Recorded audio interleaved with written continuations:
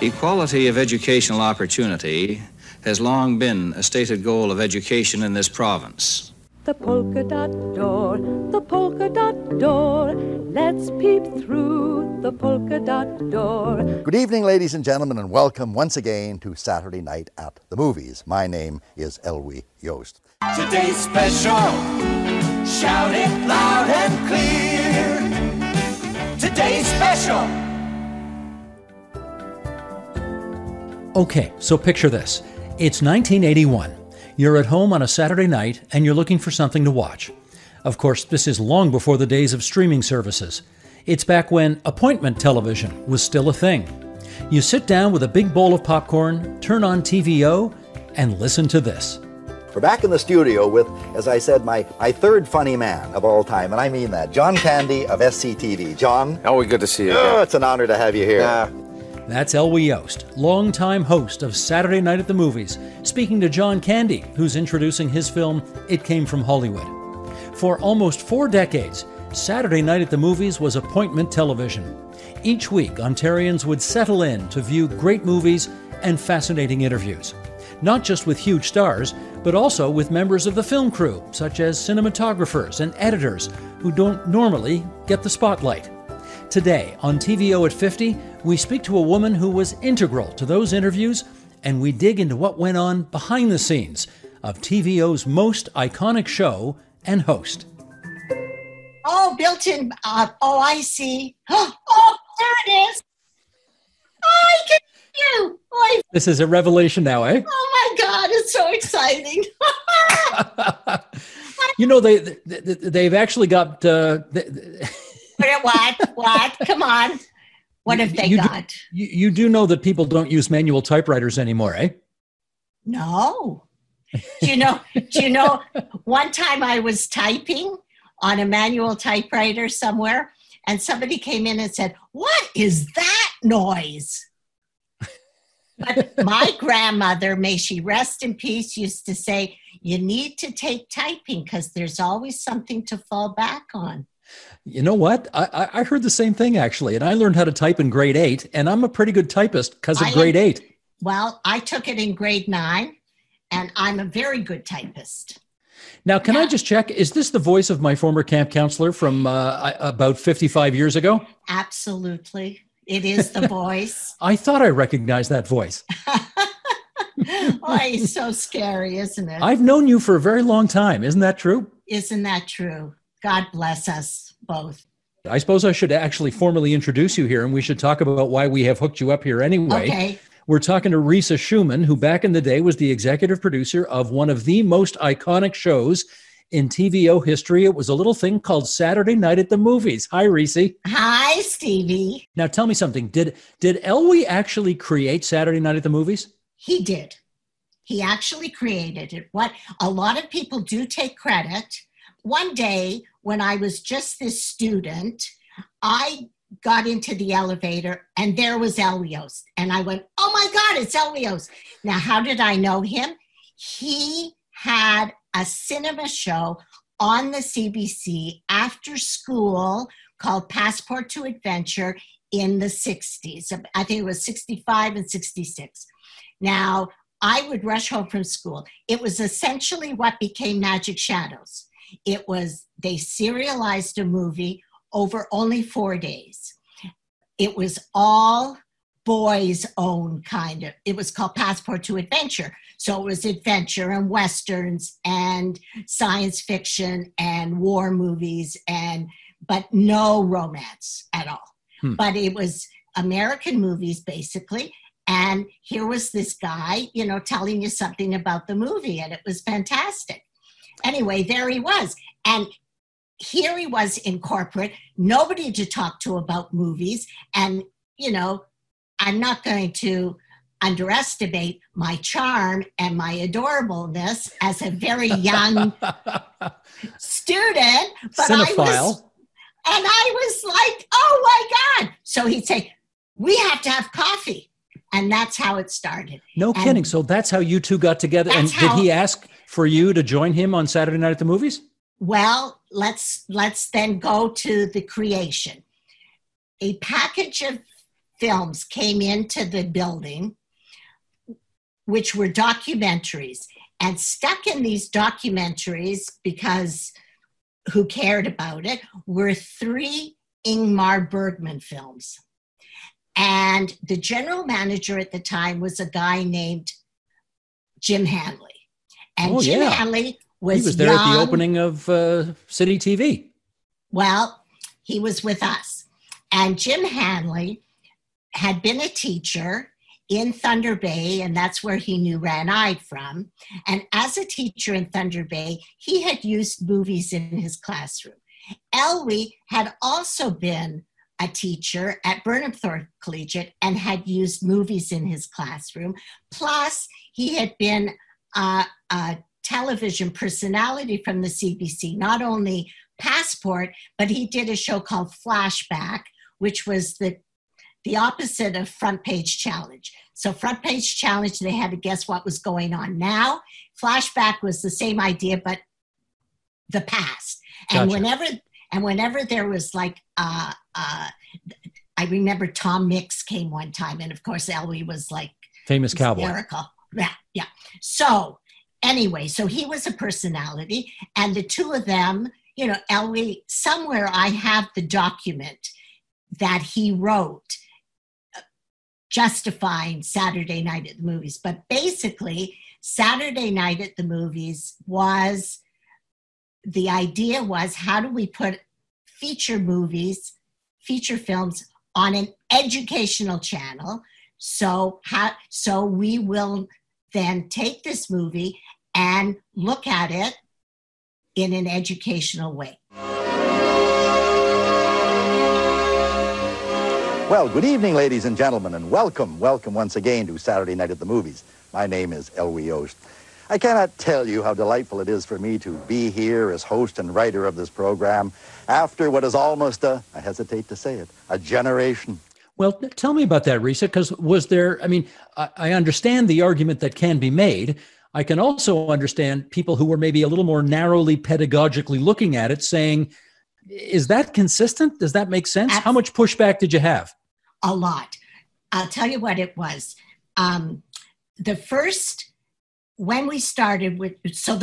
3 films were these 3 Ingmar Bergman films. Everybody thinks Saturday Night Movies was just old Hollywood movies, but it wasn't. It actually started with 3 Ingmar Bergman films. And the very first film was called Through a Glass Darkly.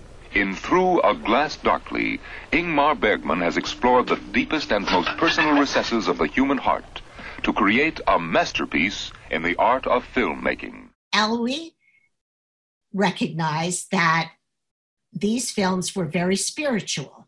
So he took all 3 films to 3 different religious congregations, 1 Catholic, 1 Protestant, 1 Jewish.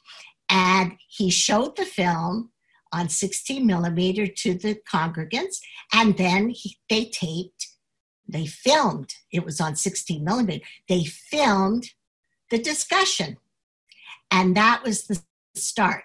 And then they sort of said, well, let's try to see if we can do a pilot.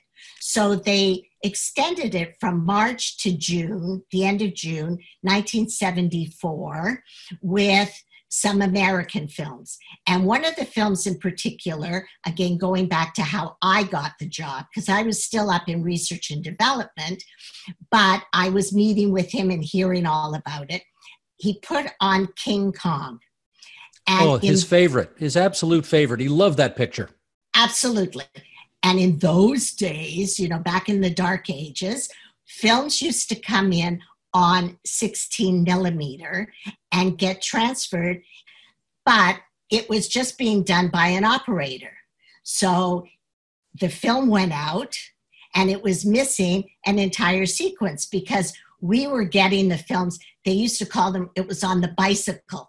A distributor sent it to somewhere in London and somewhere here, Hamilton, and they would physically cut the film to put in the commercial breaks. And sometimes they take things out and they forget to put it back in. Oh my goodness. Prints used to come. They were such a mess. I can't tell you. Anyway, this was missing a whole sequence. I know for a fact that Elwy was apoplectic watching it at home. And on Monday morning, I wrote him an interdepartmental memo saying, what happened to the elevated train sequence at King Kong? So this would have been in late May. I can still picture him coming up to my little cubicle and saying to me, when does your contract end here? And I said, actually, it ends June 30th. And he said, July 1st, how would you like to come and work on Saturday night at the movies, watch all the films and do the research? Would you like that job? Oh my gosh. I didn't leave for 32 more years. Well, because that's your dream job, honey, right? That was the best. That was the best. So you're asking about pushback. So I remember there was a huge headline in the Star by a guy named Dennis Braithwaite. He had a big sign saying, what's so educational about King Kong? I remember that. And of course, the other thing is that you have to understand, movies at that time were only about 79 years old. There were only about, maybe if you had a really good TV, you could get maybe 10 channels. There was no cable, there was no 500 universe, there was no nothing. And movies were relegated to the Late Late Show. This was the only place you could watch uninterrupted pictures. Correct. It was the only place, uninterrupted. We used to say films uncut, uninterrupted. Right. I remember that. Now tell me this, Risa, who would have been responsible for deciding which movies got played on Saturday night at the movies?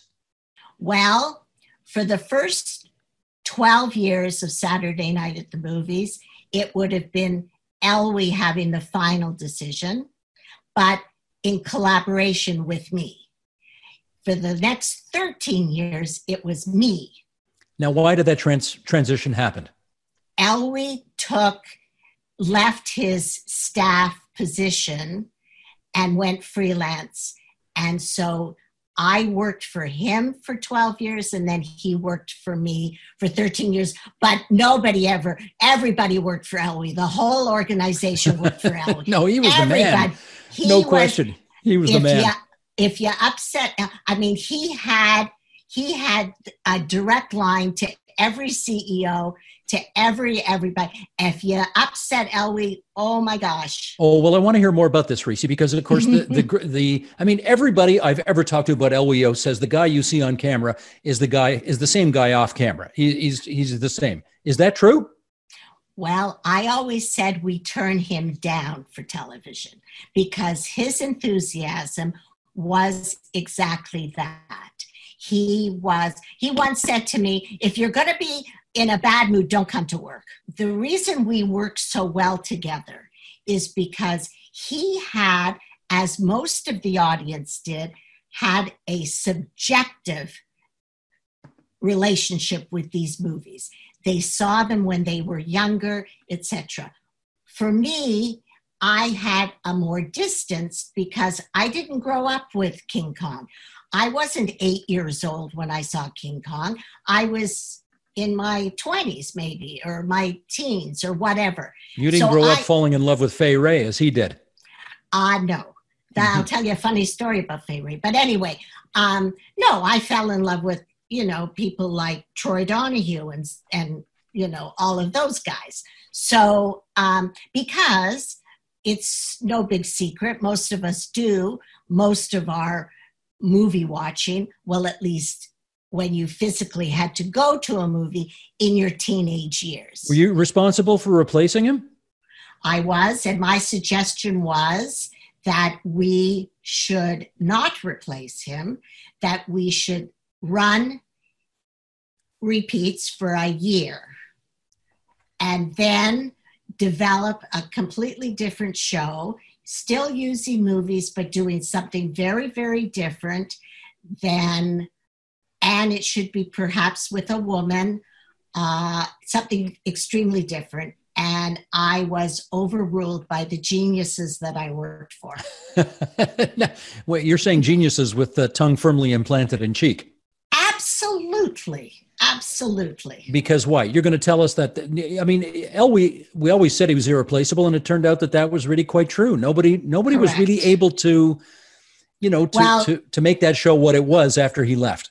I always feel, and I still feel it, and I will say it publicly, that I apologize to Sheila Rogers because we did her no favors, and we tried to make her into Elwy, and she wasn't Elwy.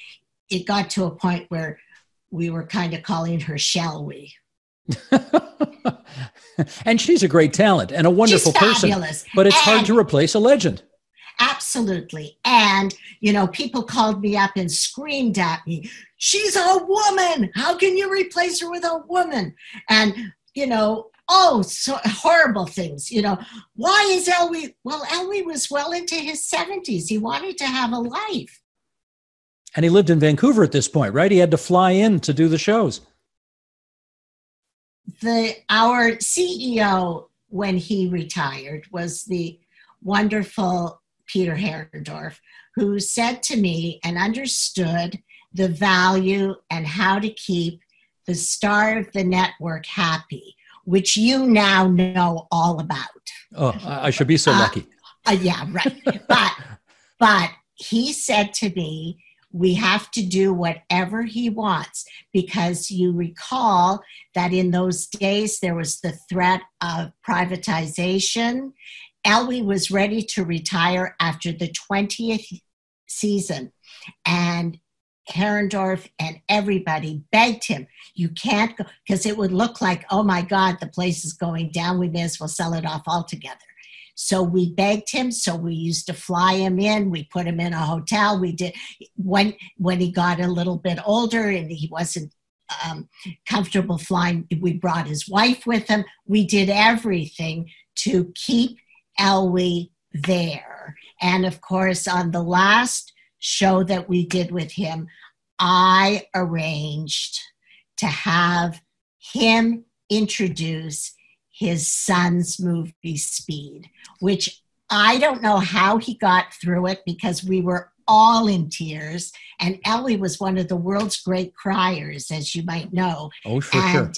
And in the rehearsal, he couldn't get through it.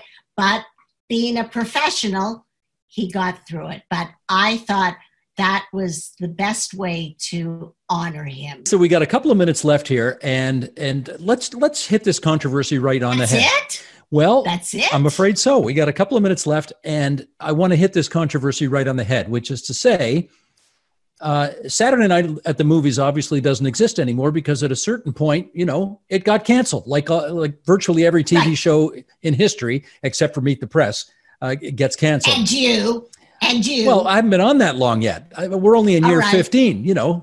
Saturday Night at the Movies made it for 39 years. Anyways, Jack Benny. Budgets were declining. That's right, Jack Benny. Budgets were declining. The network, in its wisdom, thought it had to be, it had to sort of specialize in fewer things: kids, documentaries, current affairs. And so Saturday Night at the Movies, for budgetary reasons, was canceled. What did you think of the decision? Well, first of all, I think that yes, times had changed. However, meaning that lots of channels were now playing uncut movies. There were tons of channels, etc. But Saturday Night at the Movies, for those 39 years, even long after Elwy left, people still referred to it as, what's Elwy? What's on Elwy tonight? Very true. We were always number 2 to Hockey Night in Canada. I remember we got letters from women who said, I had to buy another television. I just couldn't watch I had to watch Elwy. We were the most multi-generational show. In other words, we had grandparents sitting and showing kids, their grandchildren, what they saw. We had filmmakers watching. We had we interviewed James Cameron, and the first thing out of his mouth was, I used to watch you on Magic Shadows when I was living in Niagara Falls. We influenced. We had people, we know that, with all the American production that was taking place in Canada during that time, that they had nothing to do. They watched on Saturdays. Elwy was one time going to a movie with Graham in Los Angeles, and they turned around and it was Quentin Tarantino, and he turned around and said, I've been watching you on TV. So yes, did I think that it was the wrong decision? Yes, because we never put on a movie without a context, without trying to show how it fit in to the cultural fabric of everybody's life. That was a great trip down memory lane. Thanks a lot for that. Thank you for the trip. You be well. Until next time. I felt like we were on Sherman and Peabody, set the Wayback Machine. That's right. I remember that. Good. Okay, sei gesund. Bye. And you. Lashana Tova. And that's it for us. This episode of TVO at 50 was produced by Katie O'Connor and Matthew O'Mara. Editing by Donnie Swanson. Research help from Kate Petch and Carol Elder. Our production support coordinators are Jonathan Hallowell and Nikki Ashworth. We want you to share your TVO memories. What does TVO mean to you? Well, record yourself and email the audio to us using the address tvoat50@tvo.org. That's TVOAT and the numbers 50@tvo.org. And we'll play these on future episodes. Next time on the podcast. As a point of honor to me, we ran the cameras for the exact length of time of the show. So live to tape, no editing. All we ever edited was our, cut from Richard to the guest, Richard to the guest, Richard to the guest, 2-shot, things like that. And it put the pressure on me, and the pressure of live, to get it right and to shape it and to drive it. And when I would get the 5-minute signal and the 3-minute signal, I knew I had to deliver the rest of the goods. I'm Steve Paikin. Bye-bye.